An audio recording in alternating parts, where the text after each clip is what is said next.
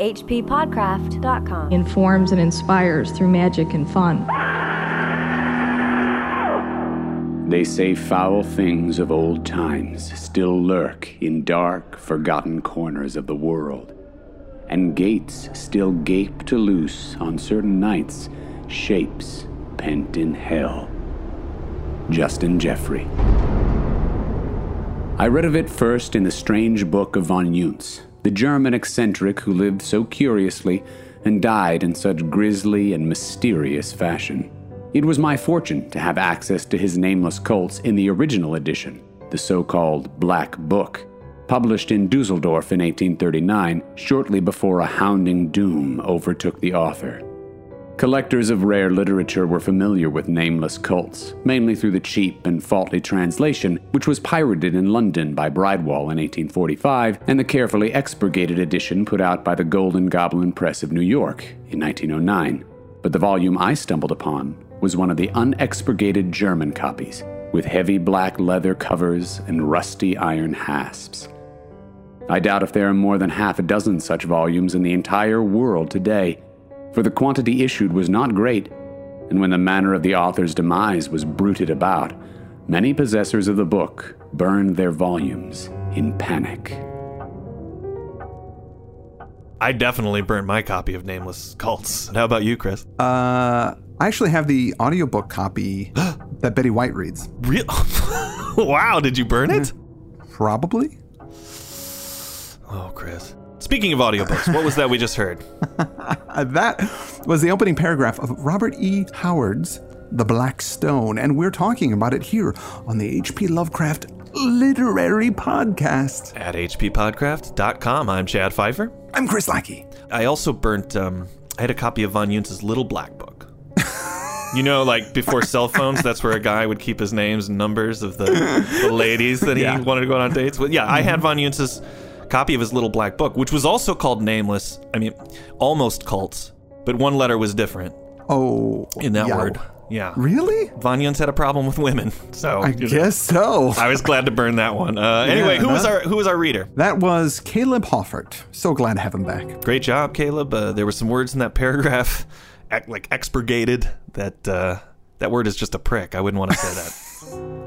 Thank you for saying. We got to keep it clean this week because we've got a sponsor. Yes, we do. I am very proud to say that this week's episode is sponsored by the book High Strange Horror, an anthology from Muzzleland Press, who publish fine horror, weird, and literary genre fiction. For fans of The X-Files, Coast to Coast AM, Welcome to Night Vale, or for anyone who loves a good or bad conspiracy theory, High Strange Horror is an examination of our modern mythologies viewed through a horror lens. This collection features 17 different stories and 2 essays on our weird and wonderful world. The paperback and Kindle versions are available on Amazon right now. And it's not just any anthology, but a scary one. I've read this over and it's a solid book. I have a few favorites. One of them is So You've Lost Your Edge, Now What? By Charles Martin and Will Winkie. I hope I pronounced that right. A story about a writer that goes through a midlife crisis. He sees this billboard that says, So you've lost your edge, now what? And then it's got a phone number on there. He calls the phone number, and you know what happens next? No.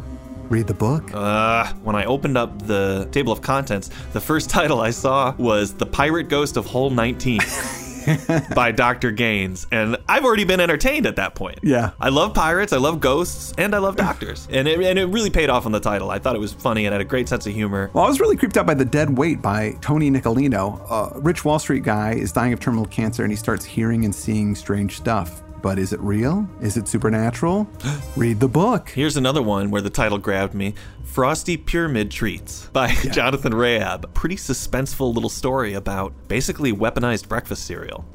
For real. It was a good one. High Strange Horror. Do yourself a favor, read this book. We are kicking off our month of Robert E. Howard stories. Finally, this has been a long time coming. Lovecraft and Howard did not begin their very interesting correspondence with each other until 1930. So Lovecraft didn't write about him in supernatural horror and literature. That essay predates their relationship. We knew we would get to these eventually, since Lovecraft and Howard, they shared creations all the time. I remember reading the story when I was younger and thinking somehow it was a Lovecraft story. It's definitely an imitation of Lovecraft, but I still think those differences in their aesthetic come through. This month, we're going to cover The Black Stone, The Children of the Night. They're calling. Worms of the Earth, and Pigeons from Hell, all of which have been recommended to us over time. And I'm reading these in this collection called The Horror Stories of Robert E. Howard. It's from Ballantine Books. In the introduction to this book that I'm reading by Rusty Burke, I thought he worded this perfectly, the difference between aesthetics. Though a great admirer of the cosmic horror of Lovecraft and the imaginative sweep of Clark Ashton Smith, Howard was by nature an adventure writer, and his concerns were human, not cosmic. And this is something that Howard wrote in a letter to Lovecraft. He wrote, "It is the individual mainly which draws me. The struggling, blundering, passionate insect vainly striving against the river of life and seeking to divert the channel of events to suit himself, breaking his fangs on the iron collar of fate and sinking into final defeat with the froth of a curse on his lips." Very much so about the doomed lives we all share. That's what he's primarily interested in, but as it relates to us as individuals and less so in a cosmic sense. Yeah. And we saw that when we covered The Challenge from Beyond at our live show in Leeds. Yeah.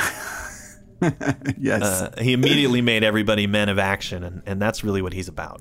Yeah. We'll do more bio as the month goes on, obviously. There's a ton of interesting stuff about Howard, and he did meet a tragic end. But what are the basics of his bio? Well, he was born in 1906, so he was a lot younger than Lovecraft, in Texas, and spent most of his life there. He started writing at an early age, and his mother was very encouraging to him. She taught him a love of poetry and pose. She taught him how to pose? A love of poetry and prose. His mother and father didn't get along very well, so there was kind of a tumultuous family life, but they still stayed together, which kind of, I don't know if that kind of messes some kids up a little bit. So he had a rough childhood in a way. Like his mother was kind of doting on him, and his father was a little distant. And when he first got published when he was 18 years old, which is pretty amazing, in Weird Tales magazine. It was a caveman story called Spear and Fang. He quit his stenography school because that's what he was doing. He was going to school when he got that job, and he wanted to become a full-time writer, so he started writing. And this started kind of a trend in his life where he would get a job, quit it because he was making some money writing, and then not be making any money writing, and then have to get a job again, and then he'd quit. It's just kind of back and forth for a while. Yeah, he ping-ponged like that, which is... we need to get into the story, but there was another little anecdote about this from that intro by Rusty Burke that relates to what you're saying. I'll just do this one, and then we can... Okay, sure. We'll save bio for the other episodes. But Howard wrote this werewolf story called Wolf's Head, one of his first horror stories. Mm-hmm. He didn't like it that much, but Farnsworth Wright dug it, and so he was going to make it the cover story for the April 26 Weird Tales issue. Mm-hmm. Now, the artist who did the cover art, he didn't return the manuscript, so Farnsworth reached out to Howard and said, "Do you happen to have a carbon copy?" Which Howard did not have. Mm-hmm. He didn't make them at the time. So he said, no worries. He rewrote it from memory. Wow. He just sat down and tapped it out, sent that in, which gave him an extra $10 for the effort over the $40 that he had earned on the story, which was really cool. So he was pretty happy about that. They actually found the original manuscript and combined it with the last page of his newly written one, and then published it. And when he read it, he was really disappointed in it. In a letter, he said, "I got the advanced pages of Wolf's Head, which was about to be published. Reading it over, I was so depressed and discouraged that I went and got a job jerking soda in a drugstore." Which is like, I understand the monetary aspect, but it also seems as if he's doing it almost to like drown his sorrows. You know what I mean? Like, oh, I was so lonely and depressed last night. I just went out and I got 3 jobs. Well, I think they shouldn't have been serving me, honestly. What was Jim Baree doing hiring at 3 a.m.? I got a problem. So did you see that biopic about Robert E. Howard, The Whole Wide World, with D'Onofrio and Renee Zellweger? I didn't see it, no. I remember seeing the trailer for it and D'Onofrio just in a cornfield screaming or something. Yeah. I don't remember what. It's based on a memoir that this school teacher who knew him and sort of dated him for a bit wrote. So okay. It came out in 96. Lovecraft has got a shout out in it, literally, because he shouts that he got a letter from H.P. Lovecraft. Like he goes, "I got a letter from H.P. Lovecraft." He's really stoked about it. And that's it. That's all there is. But I got excited when it was mentioned there. But, it's an interesting movie. Paints him out to be a total nut job, like really crazy, which he probably was. However, the movie is based on one person's account, and this person didn't really know him very well. Yeah. In my opinion. I don't know. From his letters, he's so well-spoken and thoughtful and articulate. I'm sure as a person he was somewhat nuts, but I wouldn't want that to be introduced as his primary characteristic, I mean, he gave us so much good literature. Yeah. As we heard in the intro reading, there's this German guy, von Juntz, and he wrote this creepy book in 1839 called Nameless Cults. It's been translated a number of times over the years, but the narrator has an early, unedited German copy. And Nameless Cults, this was a creation by Howard.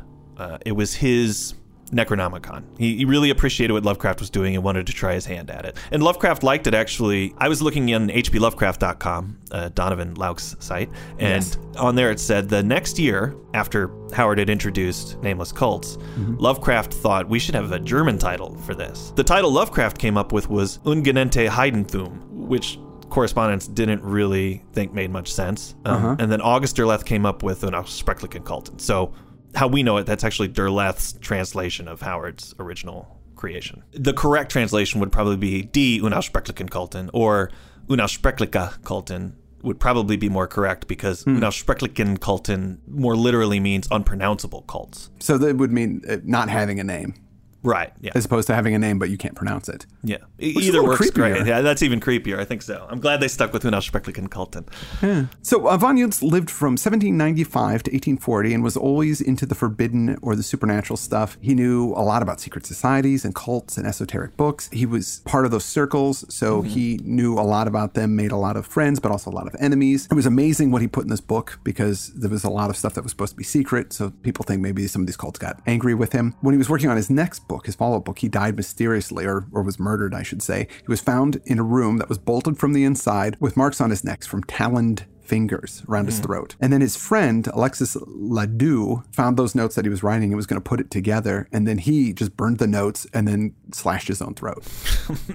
Man. So it's just like Al-Azif in the Necronomicon. Yes. The author comes to a bad end. One thing talked about in Nameless Cults is a monolith called the Black Stone. And a monolith, as I learned from you a long time ago, is a big upright stone block. And this black stone, it's off in the mountains of Hungary. It was the focus of some cult that is now lost to the ages, but the stone itself still stands. And supposedly people see strange things if they're around this black stone. So our narrator finds a few more references to this black stone in other books, but some of the information is contradictory or just lacking. One bit that he finds is that supposedly, if people sleep by the stone on Midsummer's Night, they will have horrible visions and be driven insane. And the dreams that they have, they'll never lose. They'll stick with them forever. The Black Stone, he knows that it's in this village called Strigojkovar, which means something like Witch Town. But he doesn't know where it is specifically. It's not on maps. But we heard that little poem at the beginning, the author being Justin Jeffrey. That's kind of Robert E. Howard's Pickman, the mad artist.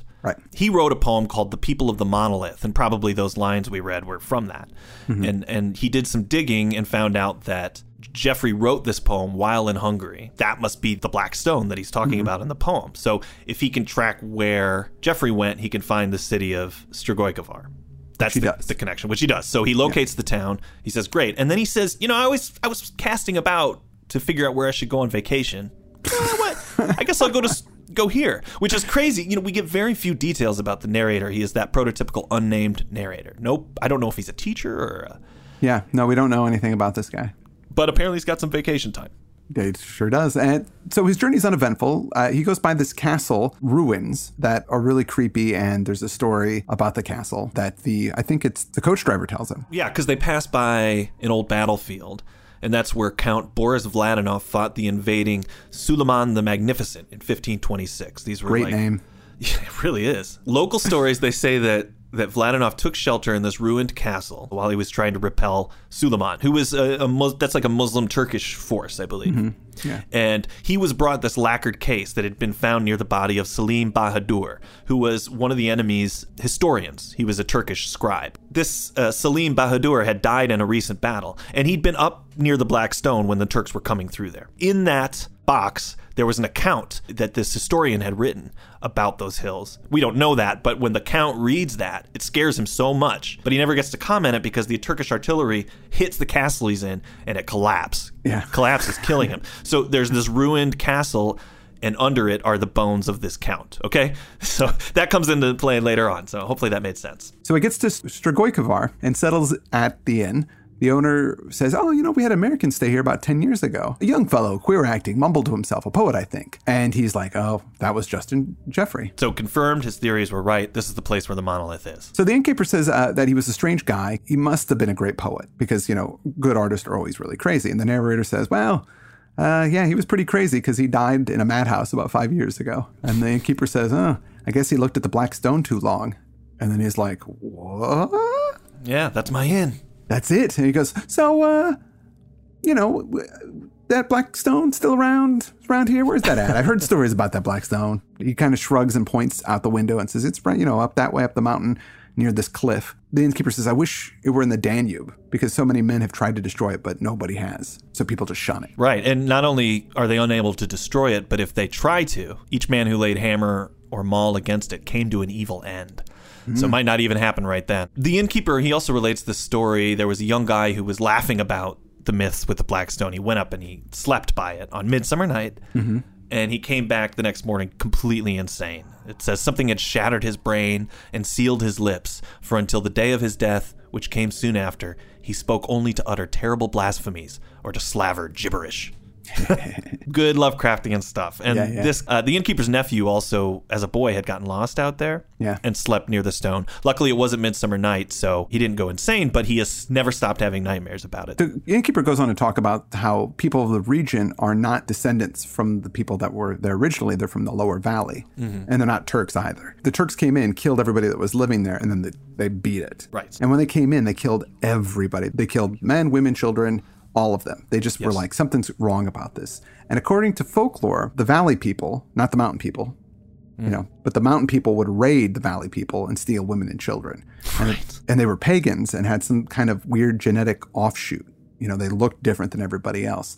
And they were interbreeding with the valley people, so they started kind of looking more like the valley people over the years. Now, this is all like ancient history, so this is just the legends that this guy's hearing. Which all shows Howard's interest, not just in Lovecraft, but in Arthur Machen, because it drew a lot of influence from the little people of the Arthur Machen kind of ancient, squat, sinister race. Yeah. So the next morning, he stays there the night. The next morning, he gets specific directions to go off to the stone. He takes him a few hours. Nobody lives up there. It's totally far from civilization, no farms or anything like that. He climbs higher and higher through some thick brush that opens up into a glade, and there it stands, the black stone. Going into it, for some reason, I thought of the monolith, in 2001, or maybe like Stonehenge, like that kind of thing. But it's not at all what I thought it was. It's 16 feet tall, but it's only 1.5 feet thick, and it's octagonal in shape. So it kind of looks more like a telephone pole than what I would picture a monolith to look like. So it's a sort of alien. The surface was once polished, but it's been chipped and scratched over the years. And there's some crazy hieroglyphics that don't seem to be like anything he's seen before. Well, the closest he's seen is something in South American Indian in the Yucatan, which was also on a stone very similar to this. So there might be a connection to something a world away, which is also odd. And also the characters 10 feet from the base are all completely blotted out. They've been scratched out or marked. And the ones that he could really make up are the ones that are higher up, which obviously people couldn't reach to blot out. So he stays there for a while, checking the thing out. Then he leaves, goes back to town, totally bewildered. And he asks him, your nephew, is he still around? I want to talk to him about this. The innkeeper's nephew, who has who's still having the dreams, right? Right. He talks to him, but the visions are vague, and there's only one real distinct image. He says the black stone is not on a mountain slope in his dreams, but it's set like a spire on a colossal black castle. Right. It's not just a monolith they erected to worship at. It's a fragment of a larger thing below. Right. So he asks other people about the town. Nobody wants to talk to it except for the schoolmaster. He says the schoolmaster is a man of surprising education who'd been out in the world, so he has more curiosity about the history of things than perhaps the locals do. He says the original members, he thought, were members of a fertility cult. And the original name of the town was, it's a crazy alien-looking name, I'm going to say Zutheltan. Sure. And he also states that he thinks the people that were there in that fertility cult, they didn't erect the monolith. It's older than that, far older. They just focused their rituals around it. But the schoolmaster says, hey, all of that stuff was a long time ago. I'm not afraid of it. I mean, I'd go up there and sleep. So after his talk with the schoolmaster, on his way back to the inn, it dawns on him that it's Midsummer Night. Like, that was so funny to me. What? You wouldn't know? I mean, he planned his vacation. It's ridiculous that he wouldn't know. He didn't even need to say that. You know what I mean? Yeah. I would have assumed that the character knew it was going to be Midsummer Night. So it was funny when he's like, oh my gosh. What are the odds? So he goes out into the streets, dead quiet. Nobody's about. He goes up to the site. No people. Again, he saw nobody on his journey. Looking up the cliffs in the moonlight, he thinks that the cliffs don't look quite natural. They look more like maybe a castle. And then he goes, that's a trick of the mind. Can't be a castle. That wouldn't make any sense. He gets out to the glade. He sees the monolith in the moonlight. It's almost midnight. He can hear an uncanny suggestion of faint, unseen pipes whispering an eerie and evil tune. Yeah. And then he falls asleep. Yep. Which I know it was probably the spell of the place. Right. I mean, it's kind of suggested that that's what it is that makes him fall asleep there. But still, it's like, what's with these guys in these stories going to creepy places and then taking naps? You know what I mean? It just seems to happen over and over and over again. Or just sleeping on the ground with no blanket or tent or anything like that. I'm just going to walk out there and just lay down and go to sleep. It just seems like it keeps happening in stories we read, even in Dracula. Dracula told me not to go into that room over there. Maybe I'll go in and take a little nap. At least that's indoors, for crying out loud. That's true, yeah. I also think it is some supernatural force that makes him fall asleep. He doesn't just decide to go to sleep there. I think so, too. Whatever that is, it knocks him out, and he opens his eyes in this sleep state, and he can't move, because clearly now he's in a dream of some kind. Mm-hmm. And he sees suddenly a ton of people in barbaric costumes, very squat and degraded looking, and they're around the monolith chanting. But he hears them as if they're across, it says, vast leagues of space or time. Clearly, our narrator is seeing a ritual that happened a long time ago. That's why that's why the sound seems distant, even though they're all around him.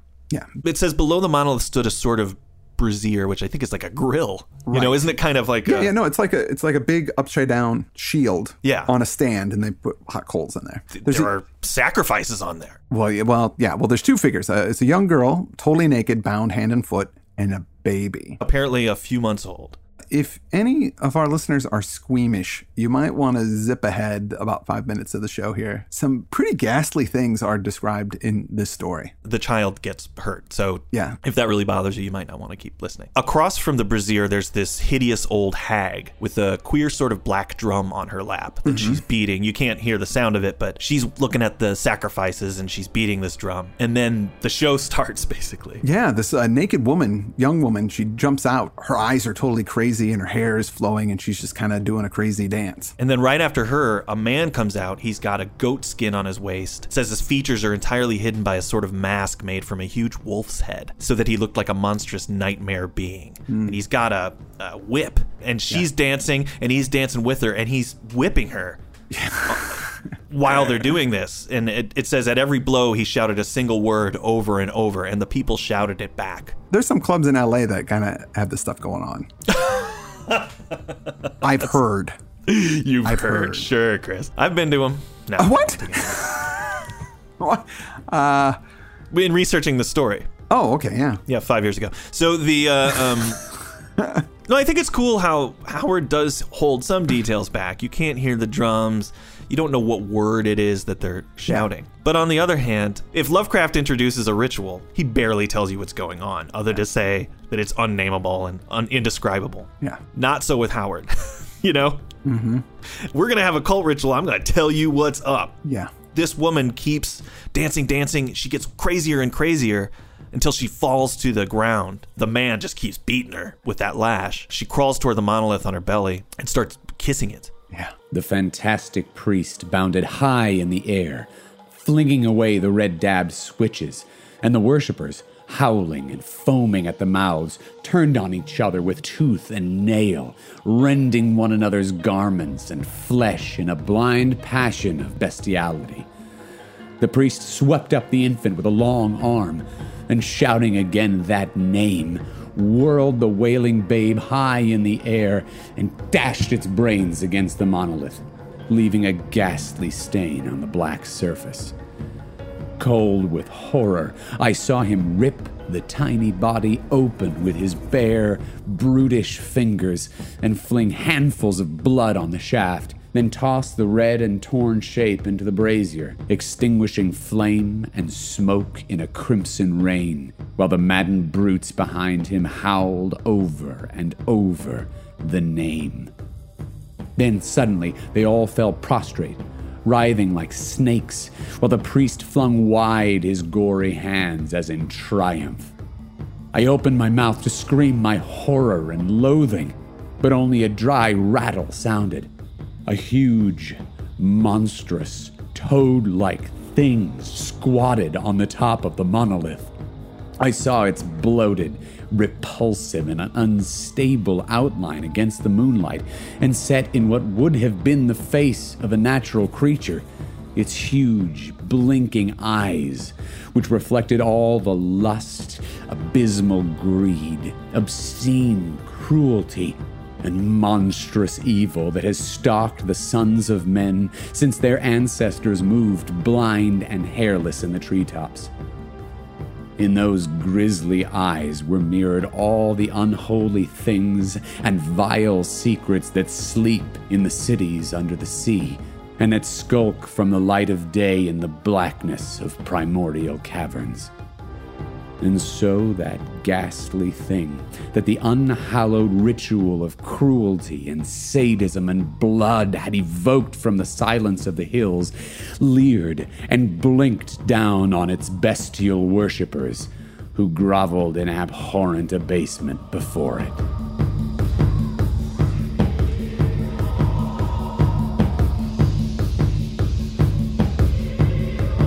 Yeah, that is pretty heinous. One of the more graphic things that perhaps the most graphic thing we've read. Yeah.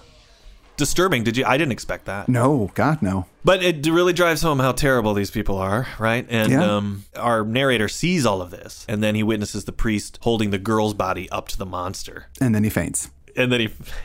Or, he goes back into the dream or whatever it is that's going on. Yeah, right. Because he wakes up in the morning and realizes it's all a dream. It's all a dream, thank goodness. But he also remembers that earlier story that we had touched on about the count who collapsed under the castle. Right. And how he had this box with some information in it, perhaps about the mountains where the Black Stone is. We can get through the rest of the story pretty quickly here. He basically goes and excavates that castle and finds the box, which was an account of the mountains and what really went down when the Turks swept through. Basically, they found this toad monster, the worshippers and everything. He says they also found in a nearby cave a monstrous, bloating, wallowing toad-like being and slew it with flame and ancient steel blessed in old times by Muhammad, and with incantations that were old when Arabia was young. They just went in there and took it out. Yeah. That would never happen in a Lovecraft story. No. So it's not really a god, it's more of a creature. Yeah. If it can be killed by man, I would say that that's any kind of god. That this creature is often in kind of the Cthulhu mythos, it's implied that it's Tsathoggua. This whole mythology continues to be developed after Howard introduces it in these couple of stories. So. Right. Tsathoggua is a creation of Clark Ashton Smith. Oh, okay. Yeah. So they've been conflated, or did... Yeah, I'm not sure if which story came first, whether it was Clark Ashton Smith's story. Well, that's a little trivia for our audience. Oh, yeah. Do our work for us and let us know.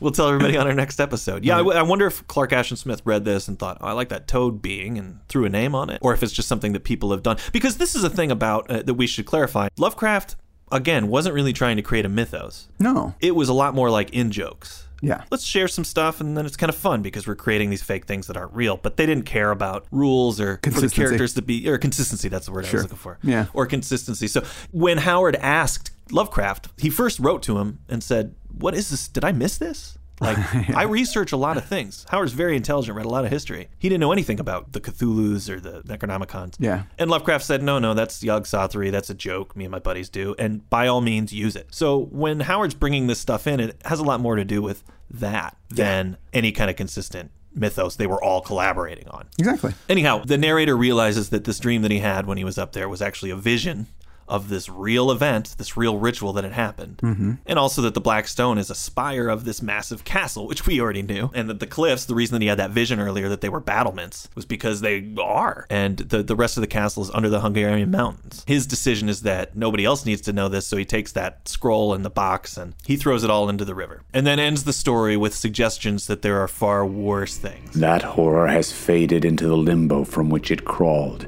loathsomely, in the black dawn of the earth.